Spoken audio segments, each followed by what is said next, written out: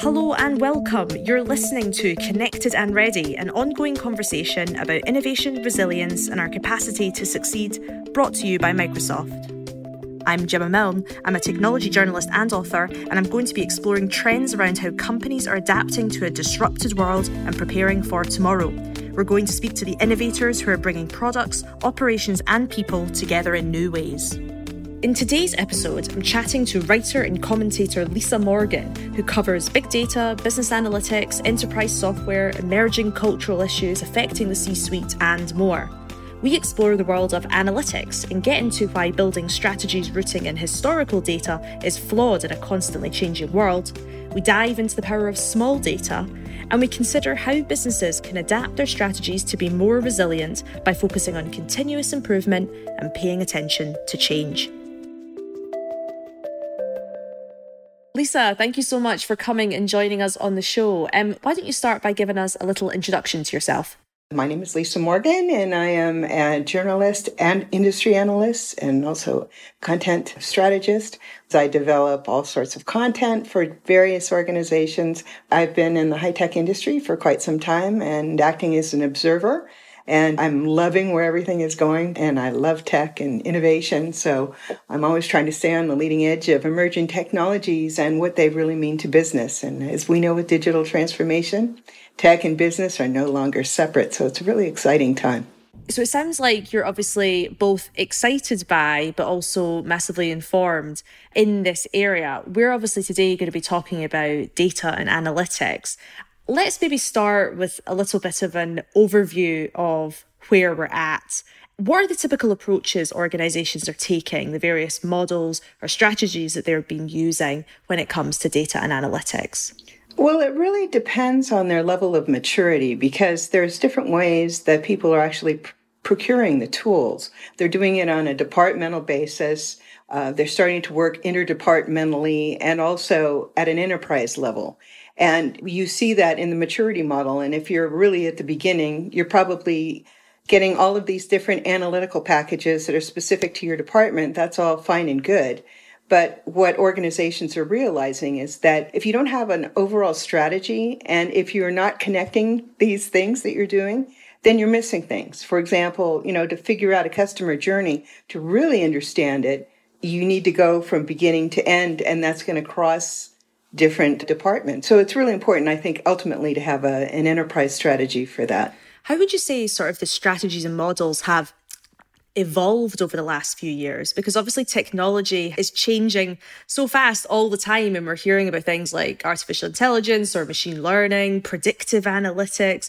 What has been able to improve that business insight organizations can actually uncover and use with all these new technologies? How does that link back to the general world of data and analytics?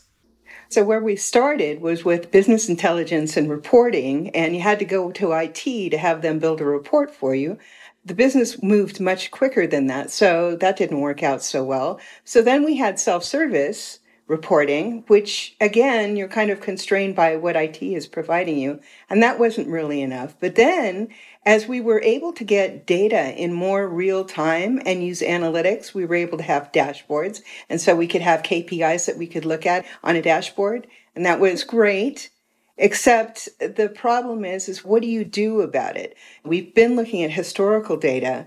We really want the ability to understand the context of where the customer is. What are we analyzing? What are we trying to do? So we've moved from a historical perspective. We've now added the predictive analytics to it.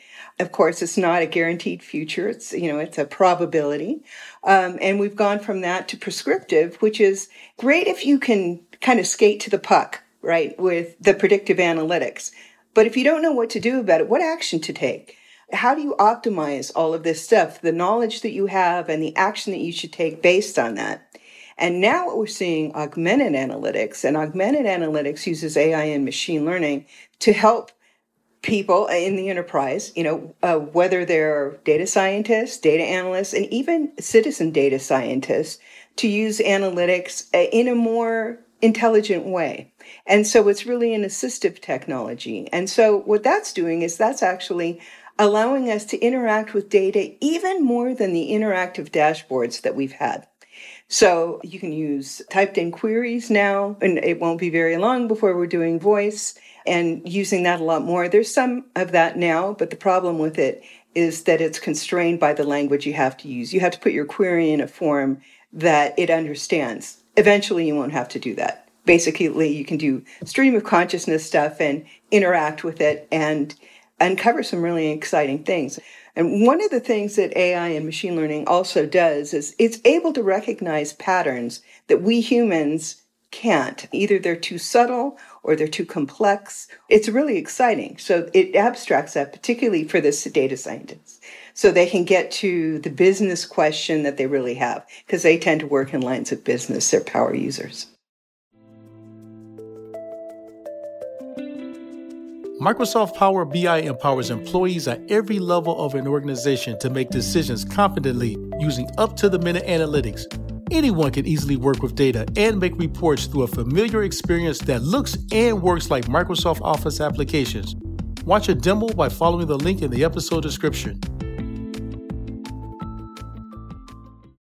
Yeah, so there's been quite a few phrases you've said in the answer there that I'd love to dive into a little bit deeper. Some new phrases that I think probably quite a lot of people might not have heard about before. So let's get some examples and a bit more information. First of all, this idea of prescriptive analytics, the idea of not just being able to skate to the puck, but also knowing which, I don't know enough about hockey, which I guess sweep to use in order to score the goal.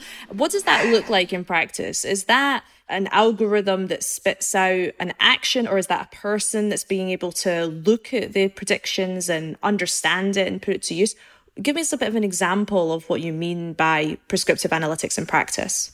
What you get to is you get to that action that you want to take. And, it can be more automated. For example, maybe I want to offer a customer in a retail situation an offer. So understanding what sort of action we need to take, it can also tell you, hey, a recommended action is this. If you're, for example, in IT and you're seeing something that's going off the rails, well, what's the root cause of that and what should you be doing about it? If you're working a help desk, your hair's on fire all the time. So, what is it that you need to do right now? And let's just cut to the chase, rather than trying to figure out what it is. So it's helping us actually problem solve. What's really cool about it, too, is it's taking the data, too, of the actions that we take and the outcomes that we have, and it's using that as more data. So this really is kind of like a feedback circle. So it learns and it gets more intelligent, and you figure out what works, what doesn't work. Like in IT, what was your mean time to remediation? That sort of thing, so you can get better at what you're doing. Amazing. And another one of these phrases that came up was the citizen data analyst, the citizen data scientist. This is a new one for me as well. So tell me a little bit about what you mean by that and why that's kind of relevant in the current situation. So data scientists are very rare human beings. They understand math and statistics at a level that most of us don't. The real ones, I call them, have advanced degrees. And most people are afraid of math. It's a language that they don't understand and they don't want to understand. What we're doing is we're actually democratizing analytics a bit. And I want to make a distinction, because with citizen data scientists, you're talking about power users, like those Power Excel users, of yesteryear. But the difference with this is you can't just have a group of citizen data scientists and not have data scientists. Data scientists should be there to solve the really difficult esoteric problems that you have, the really strategic problems that you have. On a day-to-day basis, though, they can't solve every problem in your organization. So you need a larger army to do that. What I need is tools that speak English and allow me to interact in English, but allow me to get to data and understand data. So it's nice to have those tools, but you really need to keep it in perspective. I mean, it can all work together, but one is not a substitute for the other. But the exciting thing is that you're able to interact and understand data a little bit more. And I think one of the pieces that people are missing with citizen data scientists is they think that if they hand people abstracted tools, that they're automatically going to be able to use them. And really, you need to learn how to think more like an analyst. So there's some basic training that everybody should have about analytics. Everybody should be data literate. They should understand what words mean. They should understand what the thought process is of interacting with data and thinking more critically about the questions, because really with these systems, when you ask questions, it's said, if you want a better answer, ask a better question. Well, you have to learn over time. That takes a little bit of experience. If you're trained in data analytics, you know how to approach problems. But if you're just kind of a normal line of business person, you're not used to thinking in this way.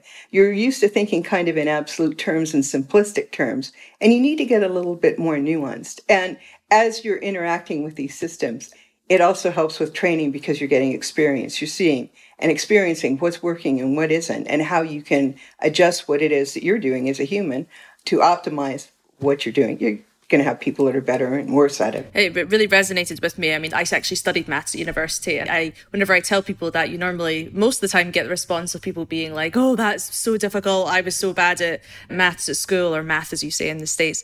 And from my perspective, I'm always like, it's not so much about learning each and every single thing that you can possibly learn in the curriculum, but rather, as you say, a sort of way of thinking, or perhaps, I don't know, it's almost like trying to get the small amounts of foundations that then allow you to build on top. What does that look like, though, in practice in terms of, you mentioned training, but, is it about finding use cases, perhaps, for individuals so that they are empowered themselves to go, oh, here's a problem I have. Now that I know this new way of thinking, I can apply, X, Y, and Z and come up with a new idea or do a new bit of analysis? Or is it about tools that we need from vendors that speak kind of this translated language between the two? What does it look like from a sort of an example standpoint in practice? Well, starting with tools is not the right way to start. First of all, you have to understand, what is it from a business perspective that you're trying to achieve in the first place? Where is the organization going, and how does your piece of it fit into that? Organizationally, everything should align, and in really well-oiled machines, it does. But what you need to look at is, what is the problem, the use case? What is the problem that I'm trying to solve, and why am I trying to solve it? What difference is it going to make? What difference is it going to make to the customer? For example, we scrambled earlier this year to figure out, how do we even exist as businesses in this new reality? Some people closed their eyes and thought, hopefully it'll just go away in a few weeks. And other people started thinking, well, what is my business position here in this new reality, and how do we capitalize on it? Which is why you see some businesses folding, and you see other ones that are doing the curbside pickup and the delivery, and they're taking advantage of Uber and all of these different things. You're presented with a problem or a set of circumstances. How do you deal with those? How do you optimize your own processes? Analytics goes into that.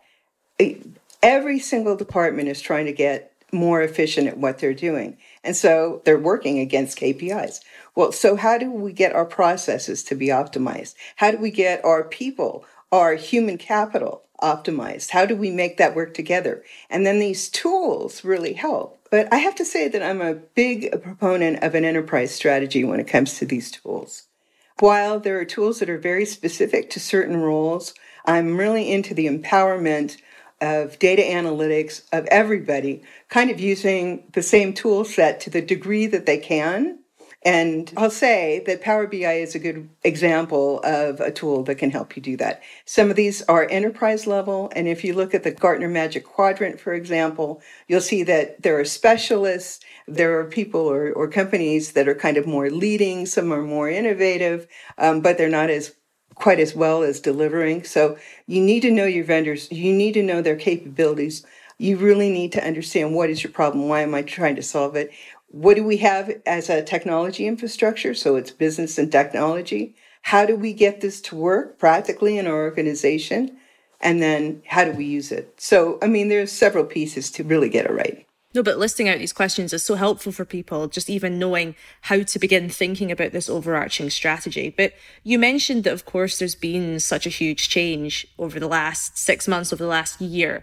And obviously, a lot of what we're talking about with data analytics is looking at previous data and using these feedback loops that you spoke about to inform future behavior. Now, with such a big change and with so much shifting in consumer behavior, how are data and analytics models holding up? Are there any examples that you have where perhaps they're not quite living up to what they were before because of such changes? Or are they, robust enough to be able to shift with the times as quickly as I hope humans have been able to too? Well, there's no one answer because it really depends on how agile is your organization and really how data savvy are you. I can tell you that the more agile organizations and the ones who are more sophisticated when it comes to analytics were able to use kind of the opportunity that this presented, but it also presented a problem, which was for the last several years, everybody's been focused on digital transformation. And what digital transformation is a knee-jerk reaction to digital disruption by these unicorns that are coming in and completely disrupting entire industries. And so we've been on that path for quite some time, and we had a cadence going with it. We got it. We understood. We had plans. We had rollout strategies and all of this. And then all of a sudden, the pandemic hit, and we had these executive mandates where all of a sudden everybody has to work from home. And all of a sudden, you don't have customers coming into your stores. So the predictive analytics that you had, everybody's predictive models got disrupted because all of a sudden, the historic data that you had for 2019 and beyond does not apply, and here's the magic word again, in the context of where we are, right? So, but what do we use? Well, okay, so there are other crises that we've had. We've had 9/11, we've had the 2008 financial crisis. I mean, we've had the dot bomb happen, in 2001. But none of those are really on point. I mean, is this economic? Yes, but it's also health. Well, okay, Spanish flu, that's the closest parallel. But we don't have a lot of data about the Spanish flu like we would have about these other things because obviously we didn't have computers. We weren't collecting electronic data. And the pattern isn't exactly the same. So what is it that you do then? So if you can't plug in something, and you can use some of these data sources about these things to understand the dynamics so you're not starting from scratch, but you have to understand that they're informing you, but they're not giving you, quote unquote, an answer. We've been in the era of big data for a while, and everybody's thinking about big data, and you need big data to do analytics, and you need to have a data lake, and you need to have AI and machine learning and all of this stuff. Well, I can tell you right now, over the last 6 months, small data has become very fashionable because now we're collecting new data about a new context, and we need to be able to act on that in the moment. So you're using small data about changes in customer behavior, changes in attitudes, changes in economics, changes in the fact that these executive orders are opening or closing all around the world. And it's been a very interesting, fascinating actually journey, but very frustrating also to a lot of organizations because when the disruption first hit, it's like, oh my God, what do we do? But then, as we start thinking about it, it's like, okay, how do we problem solve? And that's when you start pulling in more data and start looking at the smaller data. And to the extent that you have streaming data, great. I mean, you need fast access to data, and it needs to be contextual because things are changing so quickly right now. And we're kind of at a point where that's a muscle that we need to be able to exercise going forward. What happened in the past, what's happened in the last 6 months is all context is going to inform what we do in the future. We don't know. I mean, they say that there may be a second wave. How are we going to deal with that? I think that we have a great opportunity now to take our learnings and apply those to a longer term strategy that's going to serve us better. But we definitely need to be agile and we need to be paying attention to data. And the other thing that matters is your data. I mean, what is the quality of your data? It's garbage in, garbage out. And organizations really are struggling with that one too. For anyone who's possibly a little bit new to data or new to these newer ideas within the data and analytics world, you mentioned both real-time data as well as small data. Are these the same thing? And if not, what is small data? One has to do with speed and the other has to do with size. So when we're talking about real-time data, like for example, you and I are sitting together, we're looking at each other and we're communicating in real time. You could argue it's asynchronously because we're not both talking at the same time, but we're both in the same space in the same time. So this is real-time communication. And it's the same with analytics too. Do you have access to that data? We're seeing that a lot more with streaming data, for example. So we're seeing things in the moment. When we're talking about small data, we're talking about the amount of data that we have. We may not be talking about terabytes of data. We may be talking about much smaller pieces of data and just data from the last week. With all of these changes that happened, data from the last day. I mean, from the time the executive mandate hit and now we're a week later, what does that look like?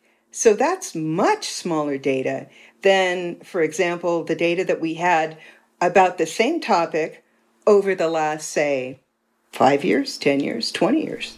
Looking at this sort of approach towards small data versus big data, how does that change in terms of collecting data, particularly about customers, in order to kind of understand customer data and make sure you're serving in best way possible? Is it about more real-time information now, or is it about more frequent analysing or more frequent collection of new things now as opposed to previous? Like, how do you adapt your, processes to fit with small data versus big data? So we've been moving towards real-time data over the last couple of decades. And so we've had faster access to data. What we need to pay attention to here is not only the speed of the data that we're getting, but we need to pay attention to the signals in the data, because the signals in the data are what's changing quickly. And that's really what you need to pay attention to. So you mentioned the importance of noticing signals in the data. And I suppose that's the name of the game when it comes to data analytics, right? You're trying to spot these patterns and find the signal in the noise, as the famous phrase always says. But, the big golden question is, well, how do you do it?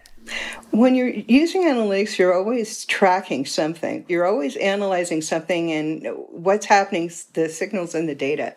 So what you can do is you can take a look at how are the numbers changing? If it's sales or if it's marketing or if it's HR. I mean, there are qualitative and quantitative pieces to this. And so you need to understand how those are changing, and you need to have analytics really that monitors those so you understand how they're changing. If you can't measure it, you can't monitor it, right? Is it a case of being able to still use the same tools, though, and the same methods, the same, expertise that you've had before? Or is it a complete shift of way of thinking about handling data when you're talking about, different sizes? Or is it just plugging it in a different way? Well, okay, so organizations are kind of struggling with this. I mean, do they have the tools they need? The answer is it's really not a tool problem. Do they have the tools they need? Maybe or maybe not. Maybe you do have the right tools for your organization. Maybe you don't. It depends. I can't tell you whether you have the right tools or not. But what I can tell you is that a lot of organizations have been turning to the consulting organizations. If you have the money, the medium and large organizations are working with the EYs and trying to figure out, what do I do? They've really been looking for, what is a guiding light here? How do I deal with this? I mean, how do I deal with the historic data that I have, all of this data that I've collected over the years? It could be for decades, right? It's all over the organization. And now we have this new data coming in. How do I make all of that work together? And the key is, do you have access to the right data sources? You probably are going to have to pull in some other ones that you hadn't thought of before. That's a problem because a lot of enterprises really have no inventory of their data sources. There's nobody in charge of that. In the larger organizations, you have like a chief data officer, somebody who's in charge of that. But it really is about, do you have the right data to answer the questions? Can you blend the small data and the large data? Yes, but you need to understand, what is it showing you? The historical data is showing you some patterns. The new one is showing you newer patterns. What does that mean? It's kind of that middle point there that you need to learn how to deal with. So I wonder, Lisa, if you could give us some of your favorite examples of where companies have utilized data in a really interesting way, or it's been sort of at the core of what's made the business thrive. Well, actually, I was talking to a consultant the other day about how he had been using analytics to really understand some of his customers' problems. He goes in and he works with them quite often on where are their customers going as a retailer, big retailer that they're working with. And basically what they did is they went in and understood that the model that they had for customers was not quite as well tuned as it should be. And so what they did was they got some outside data, and they also took a look with the tools that they had. And they were trying to understand better what the customer journey was looking like. And they had a couple of aha moments. And what they figured out was they were looking at signals in the data. And what they were finding was that some of their customer attitudes and behaviors had changed more radically than they had realized. So what they did was they completely redid what their campaigns were. And the results have been really phenomenal because they really understood exactly where the customer was, and it was a completely different place than they had been before. The next one is for an IT organization. And this, of course, had to do with how they were empowering their workers at home. And so basically they were paying attention to how are people using the tools that we're giving them, and are they really as efficient as they want? And they figured out that no, that if they made some tweaks in what they were doing, that they could get more productivity from people. And so what they did is they actually got some more tools in that were easier to use for everybody and were more collaborative. And really, the organization benefited a lot from that because everybody became more productive. And the interesting part of that, too, was there were also relationships that really hadn't been there before because now we can do all this online collaboration, which people weren't doing before. It's really a lot easier to work cross-departmentally. So that was their big win, is that people are working together and collaborating a lot more than they were before with people of different departments within the organization. So that was a big one for them. That was about internal efficiency. And so that's a good one. Got it.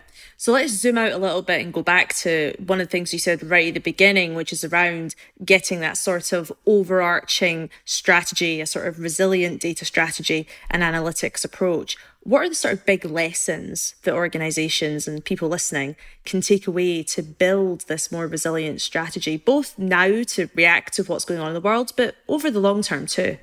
So you need to be, just generally speaking, more agile. You have to the best thing to do really is to focus on continuous improvement.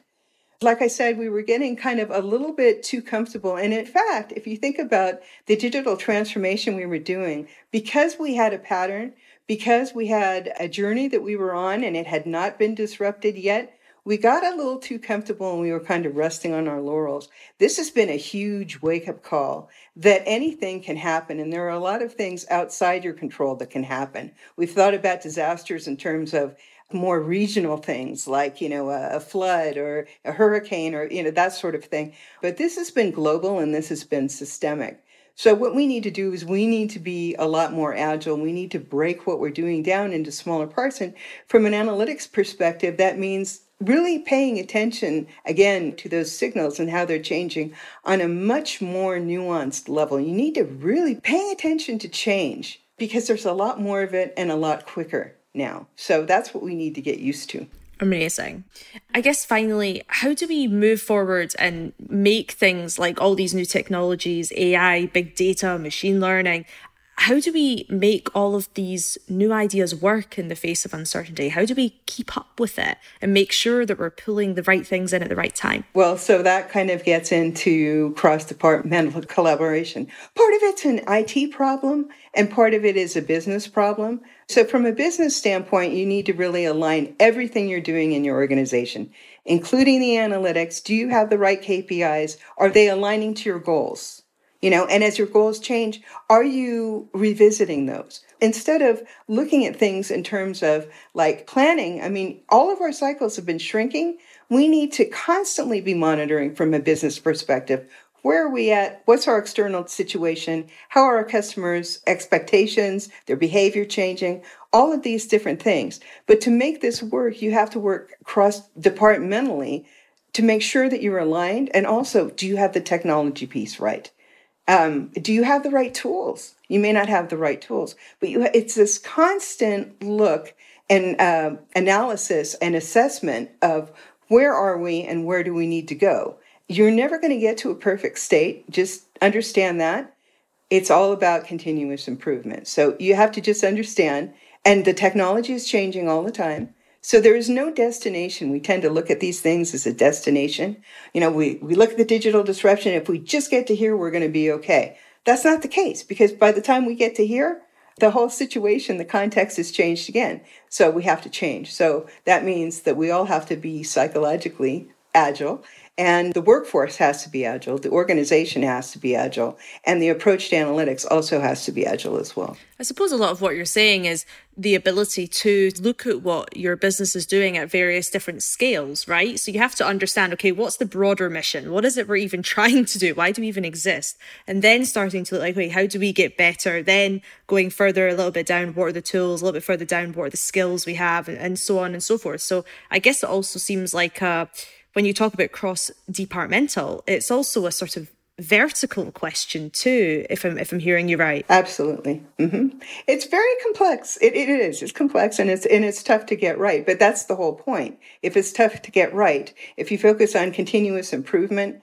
then you stop thinking about what's going wrong. You start thinking about, instead of problems, you're thinking of solutions. And that's really the mindset we need to have. Awesome, Lisa. Thank you so much for sharing all of your incredible insights and so many, I guess, brilliant questions that you're planting seeds in the listeners, I hope. Lots to take from this episode. Thank you so much for joining us. Thanks for having me. That is it for this week. Thank you so much for tuning in. You can find out more about Lisa's work and indeed some of the broader themes we discussed today in the show notes. If you enjoyed the episode, please do take a few moments to rate and review the podcast. It really helps other people discover the show. And don't forget to hit subscribe to tune in next time to continue our conversation about innovation, resilience, and our capacity to succeed.